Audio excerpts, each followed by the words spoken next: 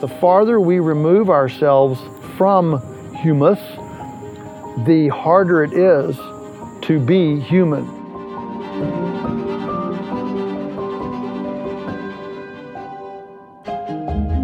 Joel Salatin believes that in order to best understand ourselves and build healthy cultures, we need to understand how nature works and how we relate to it. Joel Salatin is my featured guest on this episode of Seek Wisdom.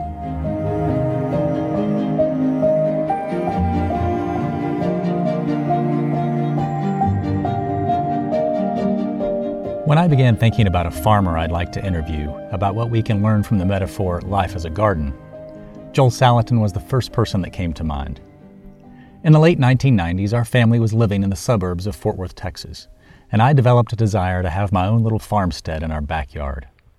We cleared the brush, planted a big garden, and built a chicken coop for a dozen barred rock hens. The garden was therapy for me, and I was always tempted to spend more time in it than maybe I should have. Very long story short, all of that developed into an interest to move our family to the Virginia countryside and live in more harmony with nature than it felt possible to do in the suburbs. As I researched that idea, at some fateful point I came across the book You Can Farm by Joel Salatin and became a student of his controversial take on what good farming looks like. In 2001, we loaded up the truck and moved to Madison County, Virginia, and I had some opportunities to interact with Joel on his Polyface farm and learn from him in person. Joel's had quite a journey over the course of his farming career. He's been featured in bestsellers like The Omnivore's Dilemma by Michael Pollan, appeared in award-winning documentaries like Food Inc., been featured in Smithsonian Magazine, and had opportunities to speak at places like Google headquarters. His farm in Swope, Virginia, services 5,000 families, 50 restaurants, and 10 retail outlets. He's authored 12 books and writes a blog at thelunaticfarmer.com.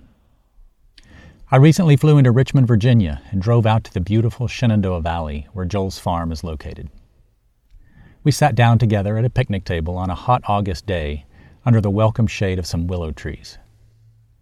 Joel sported his usual suspenders, straw hat, and a layer of dirt and debris from a project he'd stepped away from for our interview. During the interview, an occasional breeze was a welcome reprieve from the heat, but it did wreak some havoc on my microphones. You'll notice a few shifts in sound quality, where we did our best to remove the wind's attempt to get in on our interview.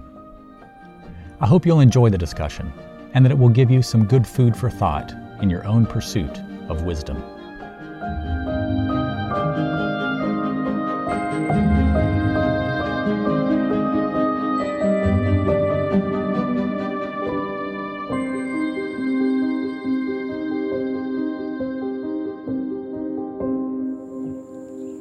I'm here with Joel Salatin, author, speaker, and someone who's been called the most famous farmer in the world. Thank you, Joel, for allowing me to visit you here at your farm today for this interview. It's a privilege. Thank you. It's great to have you. Let's start with what prompted this interview. I recently wrote a children's book entitled A Good Life.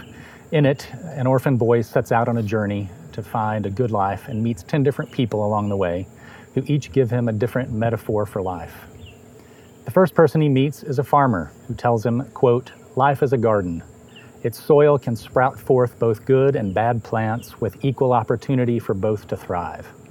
It is up to us to pull and cast away the weeds and to plant, water, and nurture the good things that we desire to grow." End quote. So I'm curious, is there any part of that quote that resonates with you most at this stage in your farming, gardening, and life experience? Yeah, I would say the one that resonates most is just the fact that you have to participate.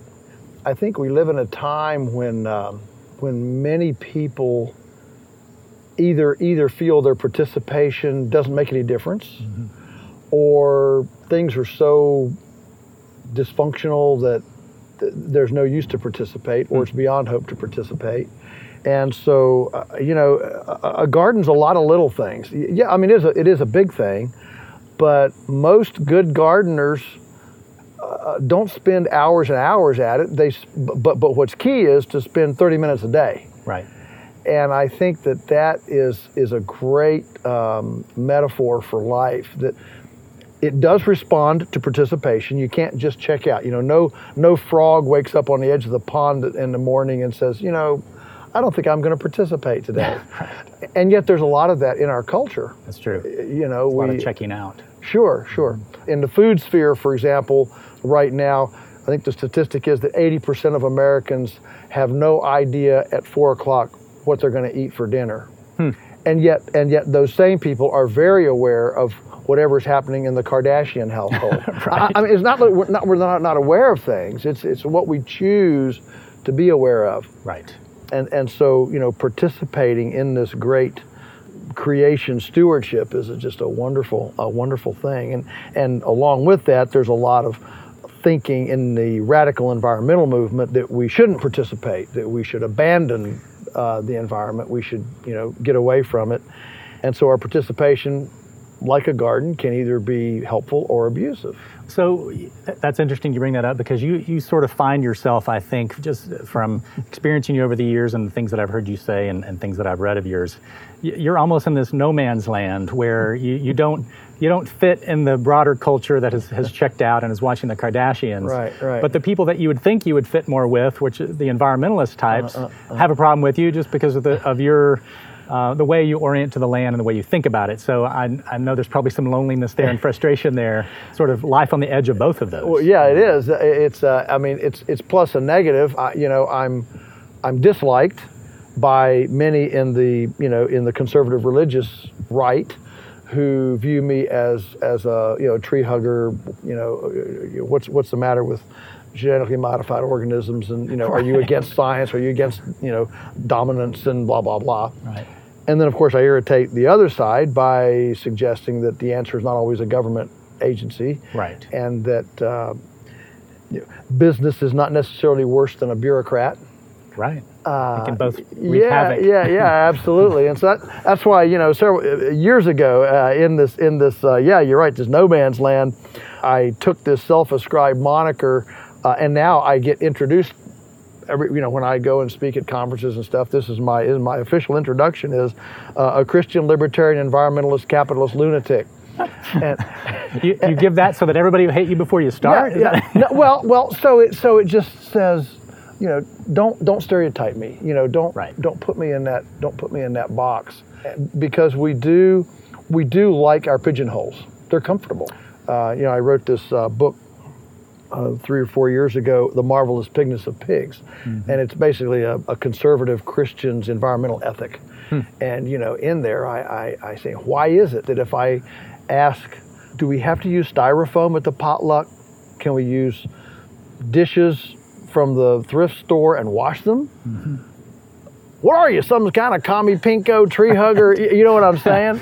And so yes, there is both of that. And yes, that's the bad part. But the good part is, it's also a big bridge. It's a bridge to both groups as well. And everybody eats, and so it's a big tent. I've been able to speak twice at UC Berkeley, Yale, Princeton, Harvard, Rutgers. Most Christians don't get to go in and share a pro-life stance there. Yeah, it's not your Christian hat that you're wearing prominently. But I do unapologetically. And what's amazing is I don't get booed. It's interesting. Because I think it's because they've not met a Christian who is willing to wrestle with these thornier issues of stewardship. How shall we then care for God? What's God's return on investment? Right. A dead zone the size of Rhode Island is probably not a good return on investment for God's creation. No. So being, and I don't have all the answers. Don't even begin to think. But I think we should wrestle with them. Yeah. We should at least wrestle with them. I like the wrestling metaphor, and I like people that don't fit anywhere, because I feel like I'm one of those as well. And I think that the types that stay on the edges, in a sense, are bridges of these different camps. It's almost like we walk around on the edges of the pigeonholes, and we're looking into all of them and going, hey, there's actually something over here that you guys have to offer here. Yes. And so even though it can be a lonely and frustrating place sometimes, I think there's a place for us. And so I'm glad you're one of those. Well, there are a few things I learned from you, Joel, that have really stuck with me for some reason, and I think they'd be fruitful topics for this discussion of life as a garden. I believe I may have read the first one in one of your books, and here's the basic idea. You said that when you buy a farm, don't immediately start making changes to the land, like putting a pond here, clearing some trees there in order to make things the way you think you want them. Instead, you suggested that people walk around on and get to know their farms for about a year before they make any major changes. I think you even suggested walking around when it rains, snows, etc., to see how that particular piece of land responds to various kinds of weather, water runoff, microclimates. That's a fun idea all by itself, etc. Why do you give that kind of advice?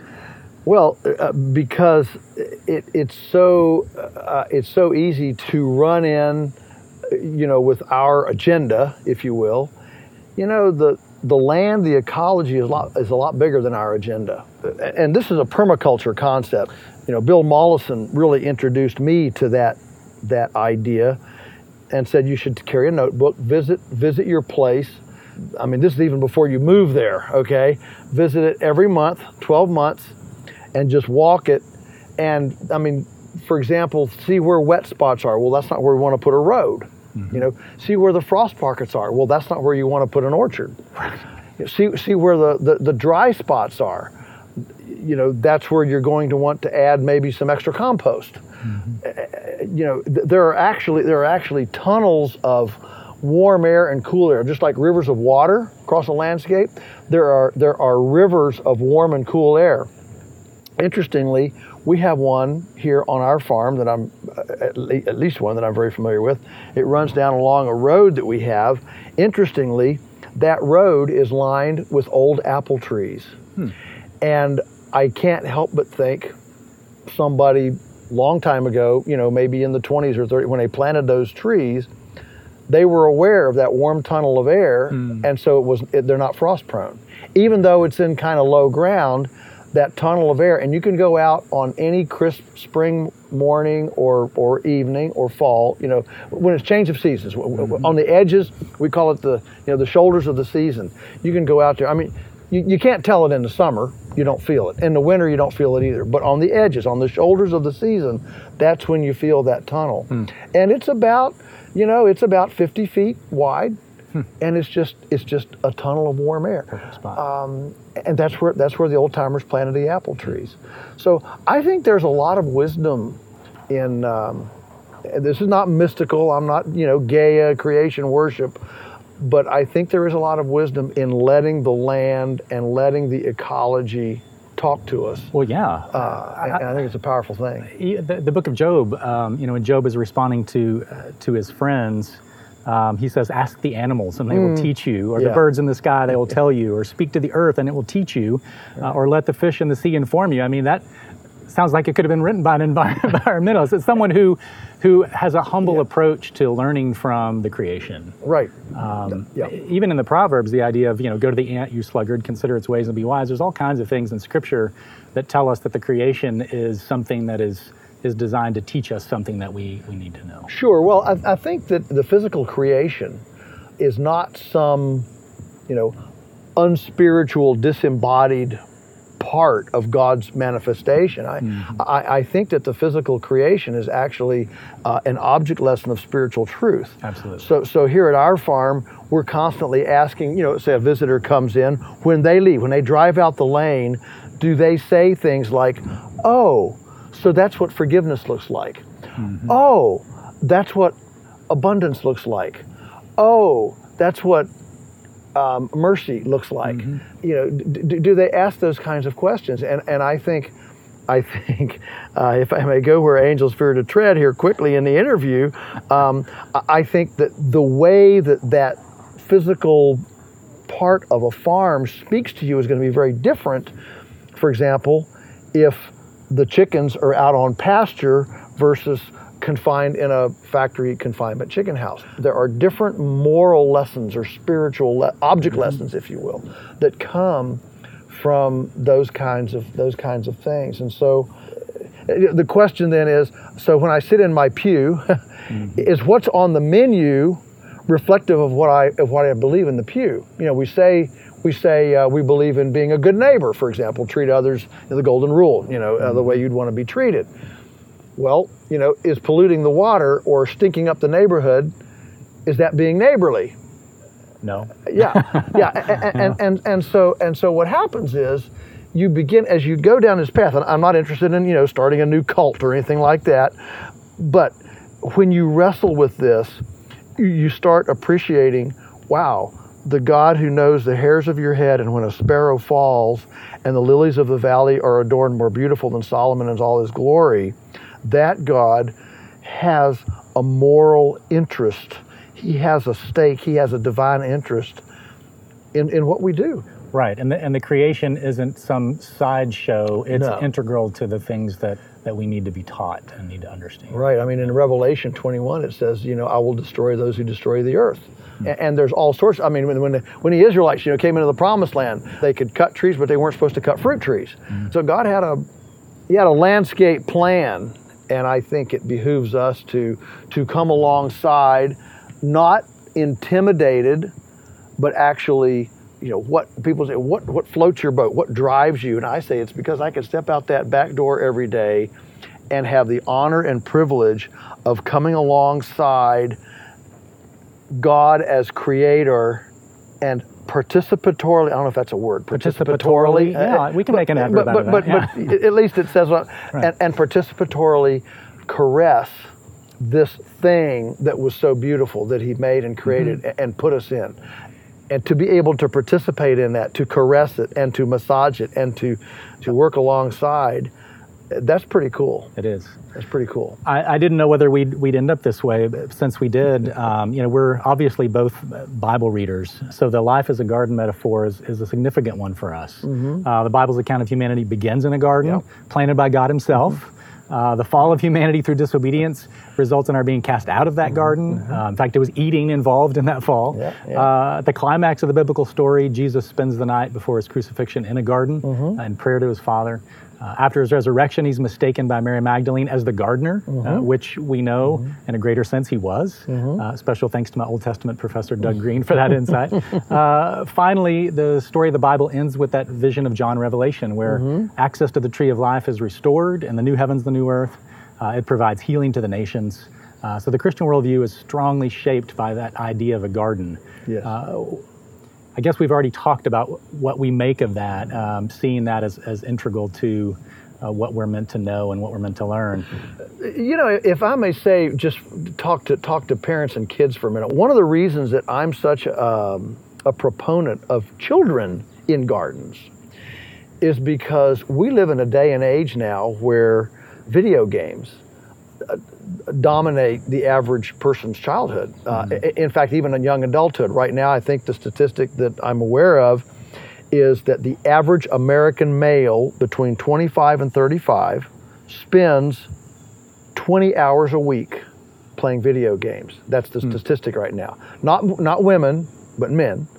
And the thing about a video game is that it's all fantasy.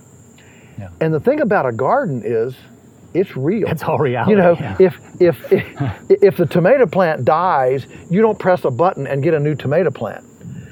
You do on Minecraft, Right. You plant more square tomatoes. And I would suggest that that's a problem. Yeah. I would suggest life is not some sort of a fantasy thing where you mess up and you just can hit rewind and everything is okay. And I think one of the beauties of children in gardens, and this is being documented now, not by the Christian community, but by the nature principle, Richard Love and the other people. But there's just an incredible spiritual element to children in gardens. There's a life reality sense, a common sense reality that this isn't just a game. And I think that it's from a life affirmation standpoint. I mean, we've got all these murders and kids. Look, society is breaking down. I think there's no question about that. And I can't help but think part of it is children don't have any chores. They don't pull weeds into green beans. They don't help can the corn. And gardening, food production, is one of the most foundational and fundamental portions of family living, or at least it has been historically. Right. And so when you take away that very visceral, foundation of life, you unmoor children from their dependence on something bigger than themselves. Right. And it moves our worldview toward being egocentric, self-centered. The universe revolves around me. The game revolves around me. When do I want to play? When do I want to stop? How many points have I scored? How many points have I not? But the whole universe revolves around me, whereas in a garden, I mean, one of the first things you realize in a garden is, that seed sprouts without me doing very much. The weeds come, certainly, without me doing very much. Yes. They don't disappear without me doing very much. They don't disappear, no. Yeah. And the fruit doesn't get picked. That's right. Without me doing very much. And so we find that there's this incredibly awesome life theme messaging going on that's way beyond us. And I just think that's one of the foundations of wisdom and common sense. So take this idea of, when you get a farm, you get a garden, you get a piece of property, be slow about how you get to know it and how you make changes to it.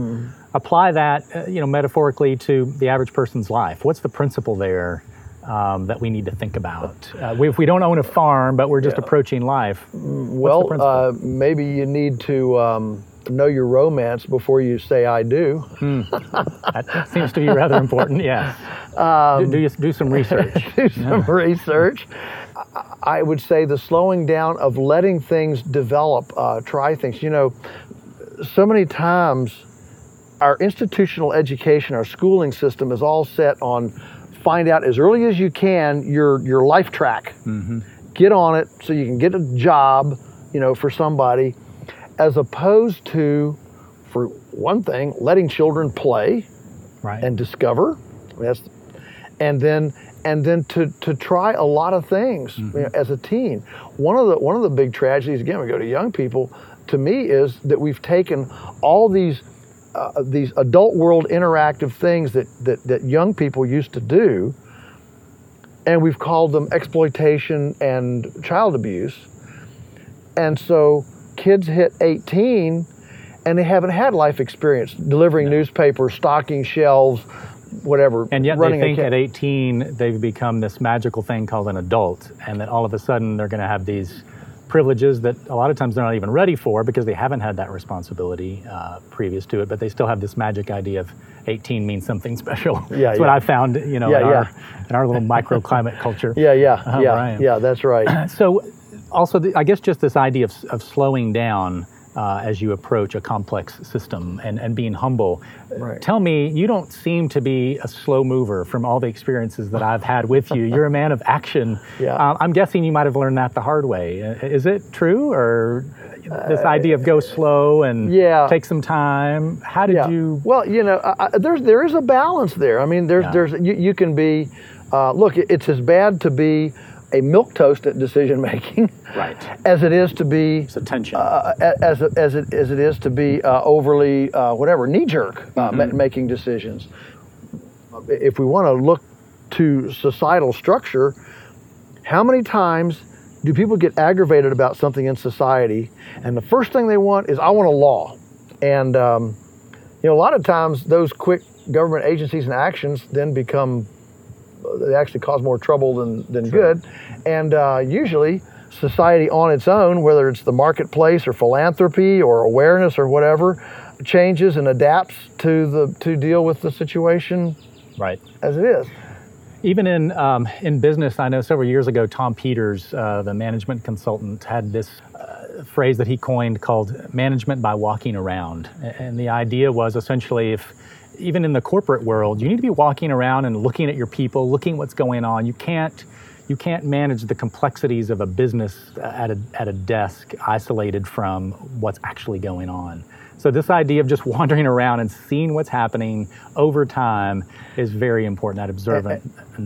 Absolutely, and it also affects like our decisions here at the farm. I think where I really have really adapted this is, don't jump off the cliff. Make small decisions. Do tests. Do trial things first. You want to try a new marketing scheme. You want to try a new messaging. You want to try a new sales technique.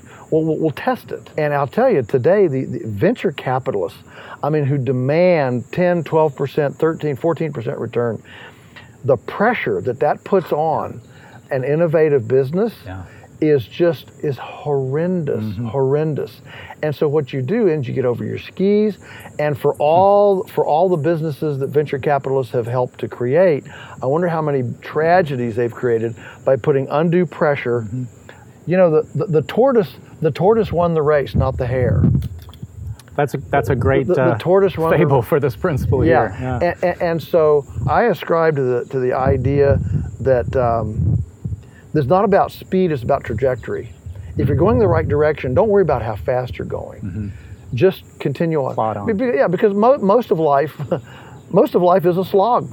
It is. Even most of gardening is a slog. So should I have put life as a slog in my children's book? That doesn't market as well, Joel. No, it doesn't market as well. Maybe I'll put that in volume 2. I think we usually cover that up a little bit with saying things like persistence. We do. Well, I'm interviewing Jonathan Bailey, who's the executive vice president of National Geographic tomorrow on Life as a Journey, and so that's. The life as a journey is probably the positive spin on life as a slog. So we'll see what Jonathan has to say about that tomorrow. Let's move to another of your insights that stuck with me. I think it was at one of your field days here at Polyface Farm. You said there was an enormous bank of seeds in our topsoil at any given time that are just waiting for the right conditions to germinate, sprout, and grow. You said some seeds can sit there for years in the soil, just waiting for the right conditions. And that's why some years on a farm you have problems with thistles or other weeds that won't show up other years. Did I understand that correctly? Yes, absolutely. And in fact, I recently had the privilege of doing a conference in Australia with Dr. Christine Jones, who's one of the foremost biological agronomists on the planet. She just went into this almost a soliloquy thing about seeds, and it was just so profound. She's not a Christian or anything, as far as I know, but it was really profound the way she pointed this out, and it took this idea of the seed bank in the soil. Yes, there are thousands and thousands and thousands of seeds in the soil waiting for the right conditions to germinate.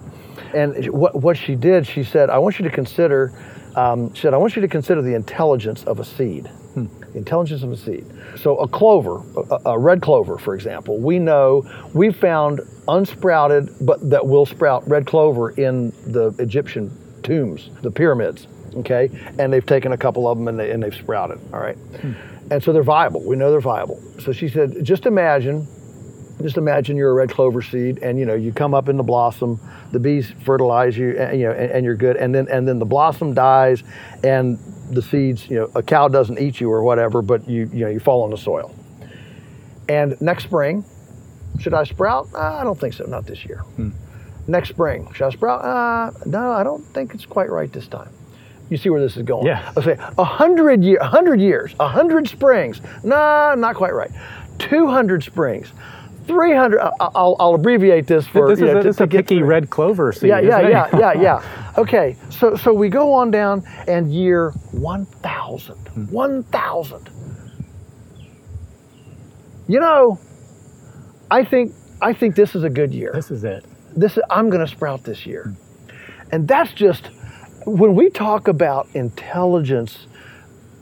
The understanding of creation, of God's infinite ability to put decision making within His creation, within life, decision making within life. That's just a profound thought that these seeds are all out here. It speaks to a couple of things. One is that the soil should be closed. That's a very visceral ecological principle, right. But that clean tillage and exposing soil is absolutely the most damaging thing that could ever be done to the soil. And of course, civilizations have risen and fallen. Is that because it messes up that seed bank? It exposes it rather than giving it the protection? No, because it unclothes the soil. The reason the seed bank is there is so that no matter what the condition is, there's something there that will jump up and sprout and put vegetation on the soil. Right. Okay. Put biomass in, and of course, one of the things about tillage is that tillage is so unnatural that we spend a lot of time trying to keep tillage. If you're going to plant explain corn, tillage to the average. That means you're plowing. Suburbanite. Okay, so you're taking if the you're soil if you're and going to turning if you're it going to over. plant an annual, so a plant like squash or watermelon or whatever, you're going to have to somehow get rid of that sod, the lawn, the grass, the whatever. Okay, out there.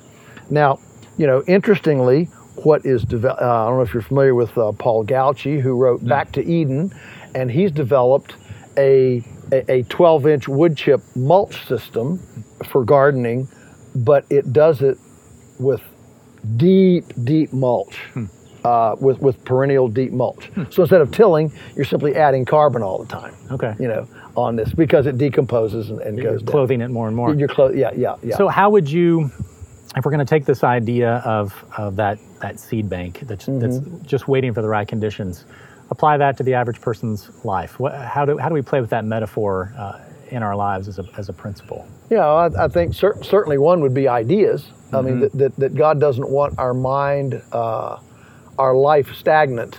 There are all sorts of ideas, and I would say the average person. I do a lot of traveling and speaking, and I find tremendous resonance in this idea that the average person does not allow themselves to dream. We grow up, we want to please mom and dad, then we want to please the teacher, we want to please the employer, we want to please the preacher, we want whatever, the president of the philanthropic club or the coach of the soccer team or right, and we grow up essentially wrapped up in pleasing people. Now I don't want to get into rebellion here. Sure. There's another balance. There's another balance there, but I think typically people come to adulthood so constrained by all of these people in their life who have steered them. The outward expectations. Yep. That they've never actually sat down to dream. And the reason that I know that this is critical is because there's been a book written about deathbed sayings of people, and by far and away the number one is, I wish I had the courage to do what I really wanted to do. That's the number one. Okay, that brings up, I've asked my kids through the years various times, how can I be a better dad to you? And there's this recurring theme, which is always painful, which is you don't encourage us enough. Yeah. And I've tried to get better at that. I'm still not. Fortunately, my wife is, so we balance each other out there. Yeah. But those dreams that I think a lot of people have, so if we're going to tie it all into this seed bed that's there, if these dreams are these seeds that are inside of us, I think oftentimes it's parents and other adults who maybe see that potential in kids, and they can create, let's use the idea of watering. They can water those seeds and give them some nurturing that could bring more out of kids than really we're getting now. Create a habitat that allows the expression to come out. Let's move to the third Salatin insight that had an impact on me, and that's the idea of monocultures. Tell us what a monoculture is and why they're problematic. Well, monocultures are where you have just one plant or one animal in a landscape. So obviously the most common in the U.S. right now would be corn and soybeans, corn or soybeans, or a factory farm, a Tyson chicken house, a beef feedlot, anything where you have where you don't have an integrated, diversified mosaic of other beings in it. So it's essentially a one being landscape, a one being scape. Okay, right. And the problem with it is, of course, there's no ecosystem that is a monoculture. Right. None. Why? Well, because that's how nature balances it out. I mean, the frog eats the bugs eat the plants, the plants, keep the oxygen cycle going. There's this tremendous, synergy and symbiosis that comes with the diversity. So, I mean, for me, it's just enough to know nature never has a monoculture. So, Right. so if you're going to plant green beans, do them in small clumps, like a quilt. So we have a little group here, then we have some strawberries, then we have some nasturtiums, and then we have some cabbage, as opposed to the San Joaquin Valley of California, where you have 500 acres of strawberries, Right. that is fumigated and blah blah blah. What happens is that when you have that level of concentration of one thing, it truly incentivizes pathogenicity. Because you have a concentration of just one thing. You're inviting a particular pest to come in there as well, and to have epidemic conditions. Yes, there's 98% of bugs are actually good, 2% are bad, and so there's always this tension, right? Between the good and bad things, bugs, and if in a monoculture, there's no environment or habitat to develop a competing species that will check the proliferation of the one that wants Predator to attack. bugs. Yeah, the one that wants to attack whatever is the dominant thing, and so then you have this proliferation. So apply this to our own lives. Where does that principle of monoculture sneak up on us and just the living of our lives? Yeah, well, I think to me the most obvious one quickly is the very gifts in a church, in a fellowship group. And if a fellowship group becomes so narrow in view that it has no room for anybody else, it's easy to actually get off on a tangent, to actually develop into a cult, develop into an unhealthy situation. So any complex community of people where you get too many of one sort of gift, you end up with problems. Look at marriage.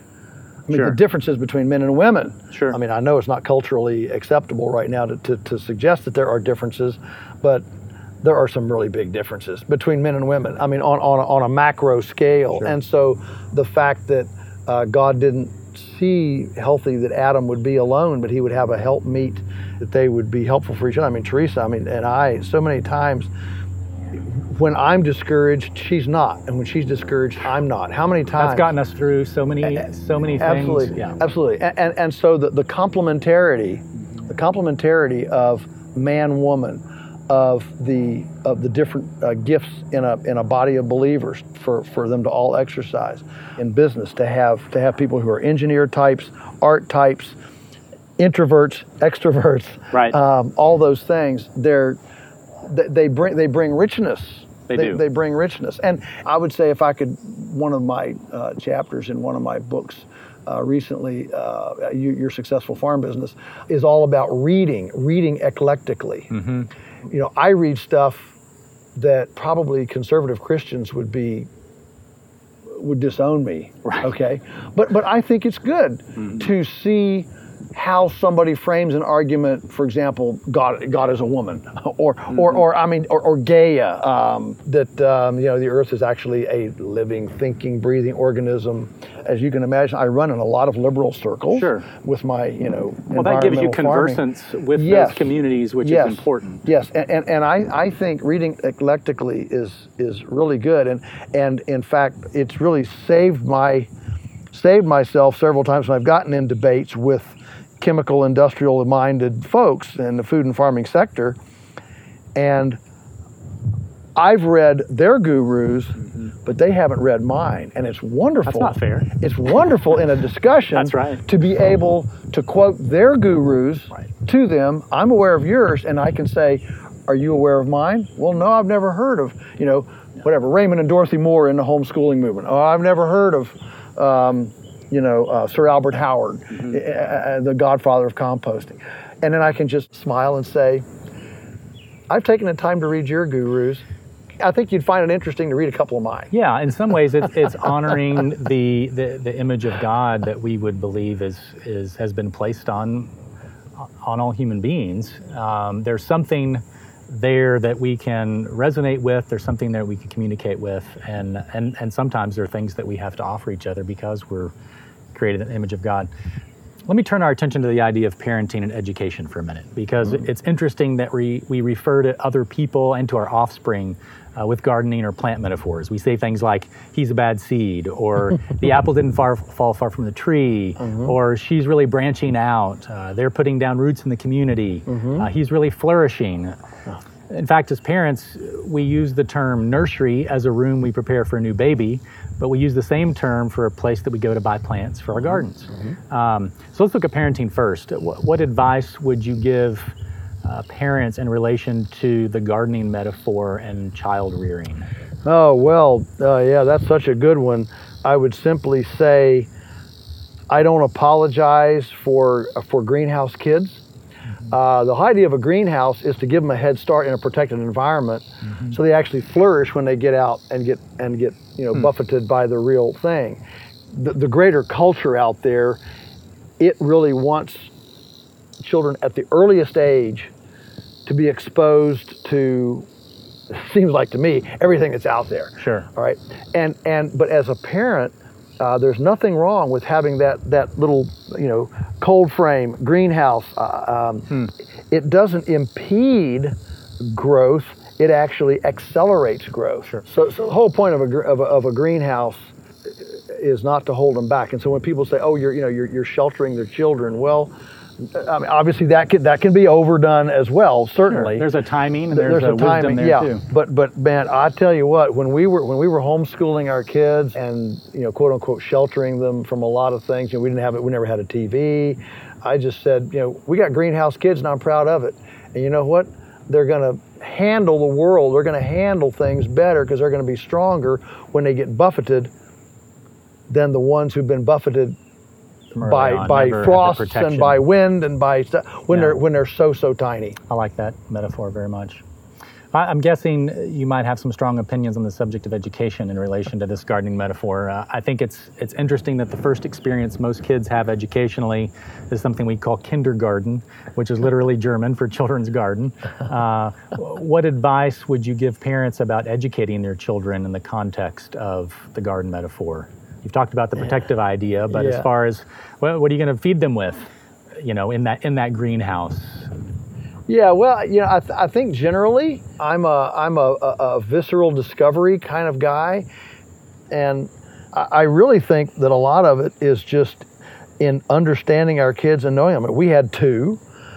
Daniel was a late reader. He's got a little dyslexia issue, but we had a bunch of school teachers in our family. And boy, if he's not reading by 7, you're just a failure. And of course, we were very early in that. We were in that, 40 years ago, before it got traction like it has today. And with a family on both sides full of school teachers, we were under the microscope, And so I can remember early on, pushing him. And then I got a hold of some Raymond and better late than early and the different stuff. And we just stopped. It was so... it was just terrible. And at 10 years old, he got elected to be a historian or reporter or something for the 4-H club in 4-H. And in the car coming home, he just announces from the back seat, well, I guess I better learn to read since I got elected to this position. And in 3 weeks, he was reading at 10th grade level, he was ready. The seed met the right conditions. Yeah. It met the right conditions. Now, our daughter Rachel, on the other hand, she was an early reader and took right to it like a duck to water, and just sailed through. No problem there. So I think a lot of this, some of the application is in just appreciating that you raise a tomato plant really different than a squash plant, really different than a beet. Yeah, we're back to the monoculture idea. I know I've lamented over the years that God didn't give me 7 children that all had the same personality, because if I could have figured out what the first one, and then if the second one had been just the same cookie cutter, I would have. But that's not what God chose to do, and I say that facetiously, obviously, because I really appreciate what each one has brought to the family. But there really has been a reinventing the wheel with each one, right? And we've learned new things with it. We've been humbled with each one, which is good. We've had to slow down. All these principles have come to bear, right? But each one is has been so unique. Yeah, I mean, some are verbal and some are more sight-oriented. I mean, we now know that. And you know what's interesting? We know this, and yet everything in the, I'll just say, the institutional education system is geared around cookie-cutter formulas. And that's why 80% of remedial education is spent on boys, because boys' brains are not developing at 6 and 7 like little girls. Boys' bodies are developing. Girls' brains are developing at 6 and 7. So they accelerate academically. Boys in the same situation, they're fine if you wait till 9 or 10. This is the whole point of better late than early. And they'll do fine. But do we have enough faith in our kids that they're endowed with enough curiosity to not, now I'm sounding like this whole, really unschooling and all that business, but well, each of those approaches has it's extremity. An element, it's got an element of wisdom to it. An element of wisdom and an element of extremity as well. So, we don't just turn the kids loose and say, well, go stick your figure it out. We don't just go figure it out, but we also don't have to be rigid about it. And if they're not reading at this level at 7, I'm a failure, or 8. And I watch parents, even homeschooling parents, go through the angst of well, Betty did this at 7 and Johnny isn't doing it yet. He's 9 and I'm such a failure. And they go through all this angst. Yeah, and that's a microcosm really of a bigger, even a bigger issue there that Rich Karlgaard, the publisher of Forbes magazine, I just read a book by him called Late Bloomers. And he's looking at just the developmental process of a lot of times young men who don't really start to figure things out until their 20s. And sometimes these late bloomers, it's 40s and 50s before their productive years come. And a lot of that is because of all the things that we've talked about, where the conditions for their particular gifts, the educations that they've received, the discouragement from various people along the way, all sort of create this situation where it takes them a long time to figure out really what they're good at. But sometimes there's some brilliant things that come out. Yes. In the 40s and 50s. So that's kind of a microcosm of they aren't Bill Cody at 12 years old carrying U.S. mail on a Pony Express through hostile Indian country. That's right. There are those types. Imagine. That's hard to believe. I want to read this quote, get you to comment on it, from Friedrich Froebel. You've probably heard it. Friedrich Froebel was the one who created the concept of kindergarten. He said, "Let us protect our children, and let us not allow them to grow up into emptiness and nothingness, to the avoidance of good hard work, to introspection and analysis without deeds, or to mechanical actions without thought and consideration. Let us steer them away from the harmful chase after material things and the damaging passion for distractions. Let us educate them to stand with their feet rooted in God's earth, but with their heads reaching even into heaven, there to behold truth." Wow. I thought you would like that one. I wonder if that's on any kindergarten in the school system in the U.S. I doubt it, but that's the man who coined the term. It's got God in it. You can't have God in a classroom. I mean, that sounds like an incredibly lofty goal. I thought it was. I mean, it starts with the idea of protection. I like your greenhouse metaphor as well. But that whole gamut of feet on the ground, dirt under the fingernails, the chores like you mentioned, which the farm life allows people to do. How do you, most of the people who are going to hear this are probably going to be people in the suburbs or cities, urban areas. How do they take advantage of the life as a garden ideas when they're so far from that? What would you suggest? It's a great question, one that I get asked a lot. I mean, we are human. Human, the basis of human is humus. I believe, and listen, I'm not saying if you live in a city you're corrupt, but I will venture to say that the farther we remove ourselves from humus, the harder it is to be human, to be all that the human is. And I mean, when you are familiar with sheep, or you're familiar with plants, or sowing seed, all of the biblical, from the parables to the narrative, are richer for having knowledge of that. So, a couple of things in the city. One is, do something that's not just pet oriented in your home. You know, you can get from, for example, a vermicomposting kit that sits under your kitchen sink. Don't use a garbage disposal. Throw your stuff in this little it's the size of a dishpan. All right, it sits under your sink, and enjoy the worms. That'd be so scary for so many people. Yeah, but I mean, kids are fascinated. Yeah, I can think some of my kids would be really fascinated by worms. And I mean, my favorite worm story was actually a garden to school program in California when I went and spoke, and they had a big worm bed, and the first assignment for all the kids when they came out was to bring food. And so the kids would all bring, they'd bring Twizzlers and Snickers bars and Cheerios and stuff, and they put them in the worm box, and the teachers, put in an apple and a piece of ground beef and, an orange in their end. Kids come back next week, they pull open the box, they pull out their Twizzlers, they pull out their Snickers bar, they pull out their, stuff. And over here, the apple and the orange and the ground beef is gone. And the obvious lesson of the day is, why would you want to eat something worms won't even eat? That's a good point. That's powerful. Okay, and so these are life lessons in the home.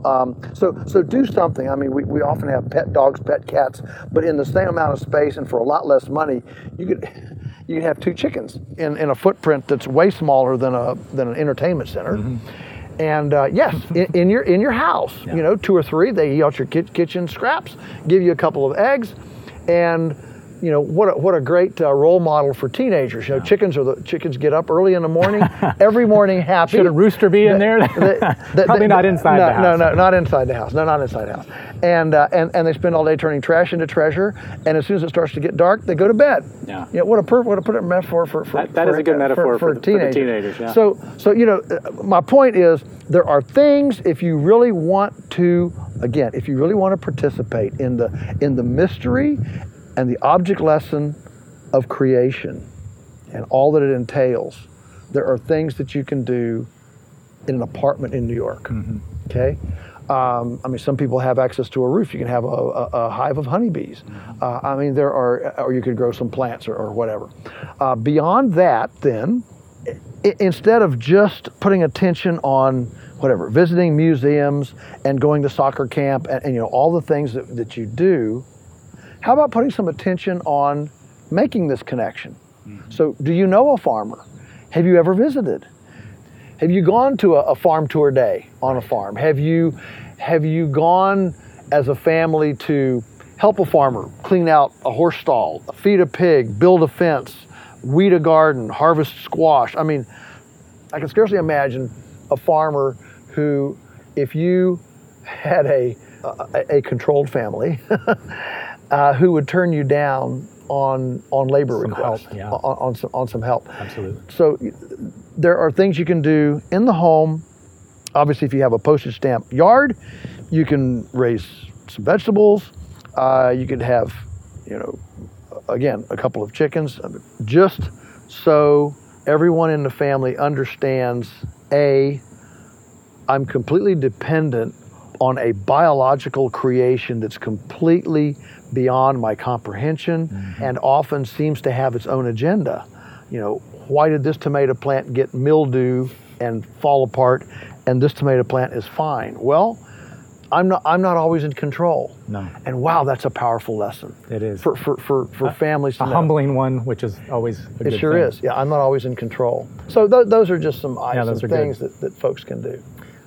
As you know, in my book, I introduce children to 10 metaphors for life. Life is a garden, a game, a race, a canvas, a test, a symphony, a battle, a journey, a story, and a gift. Are there any of those other metaphors that particularly resonate with you, or is there a completely different metaphor that you feel is a good one for approaching life and your own purpose at this point? I like the journey one. I mean, that's a powerful one. It's it's not a destination until it's over. Very few people are doing in their 40s what they thought they would do when they were 20. I think that too many of us are becoming we feel paranoid if we don't have it all worked out. Right. I got to have it worked out. I got to have this plan. But boy, I'll tell you what, you can plan to rigidity to where you almost make yourself sick. Well, I was going to be at this point at 28, but I'm not there. And to be able to take advantage of other things that come along, things that you wouldn't even have thought of. I mean, I can assure you that where Teresa and I are right now, never even entered our imagination when we were in our early 20s and starting out here. We just wanted a farm. That's all we wanted. And the tragedy was that there were so few young people making a living on a small farm. Right. And so the world started beating a path to our doorstep. What is this? What's the secret sauce? And then we got a bigger pulpit, if you will. Right. But it was not because we desired it, had a plan for it, and had we're going to have this much money in the bank or have this whatever. No. It just you stumbled onto it almost, and serendipitous. Right. It's just. I'm quick to tell people most of the best things in my life have been completely serendipitous. But it was a confluence of good decisions that got leveraged. It's kind of like Pa Ingalls in Little House on the Prairie books. Mm-hmm. He said, sometimes I think success is really spelled W-O-R-K. Right. And I think there's a lot of truth to that. You've got more energy than seems fair for one person, I'll say that. But considering the highs and lows of your own personal journey, if you were to give one final piece of advice to those listening about their own life journeys, what would it be? Yeah, it's don't quit. Don't quit. The Peter Drucker learning curve, that you come in at a certain point and then you always go down. Right. On a new venture, a new whatever it is, you always go down. And then you have to come back up. Well, that's generally 3 to 5 years.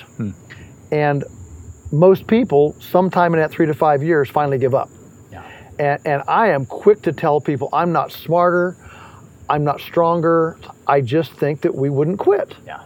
We just stayed with it. And my goodness, when you stay with something that long, you get pretty good at it. Yeah. You really get a lot better at it. I think there's a book about the decades of a man's life and earning capacity, and it's interesting that the highest decade of earning in a man's life is the 60s, because it takes that long to develop the skill, right, the connections, and the capital to come together and leverage that whole life's work. The next most common is in the 70s, and it's not until the 50s that the third one is in the 50s. So that's very contrary to the leanings of our culture. You've got all the different. Rich Karlgaard mentioned this in his Late Bloomers book. We've got these 30 under 30 featured in all the different business magazines, or 40 under 40, and it's this huge push for you've got to ace the SATs and all these things that, like, if you don't do something by the time you're 30, you're a wash up and you're a failure.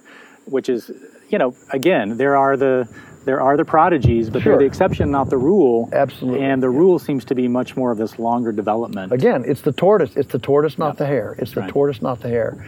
And so my advice is always, I tell people, just don't quit. They come with, well, this doesn't work. This doesn't work. Well, don't quit. Right. Just stay with it, and you'll figure it out. That doesn't mean there aren't enterprise. We've quit enterprise. We've tried and don't.